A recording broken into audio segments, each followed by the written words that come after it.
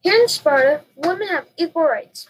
They can leave the house on their own and even talk to their husband's friend, something forbidden in Athens. Women were allowed to marry while the men were at war. Now on to the helots, or the slaves. Sparta tries to be nice to the slaves, but they have to keep them in line. Helots are allowed to marry, and it's even encouraged. They let the slaves buy their own freedom.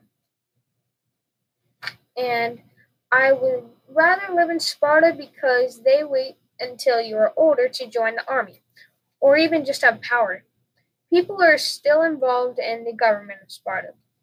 Even though Sparta doesn't have the Council of 500, we can be trusted at all costs.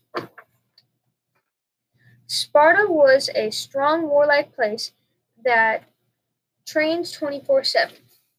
They did go to a little bit overboard with the killing a baby that's not healthy.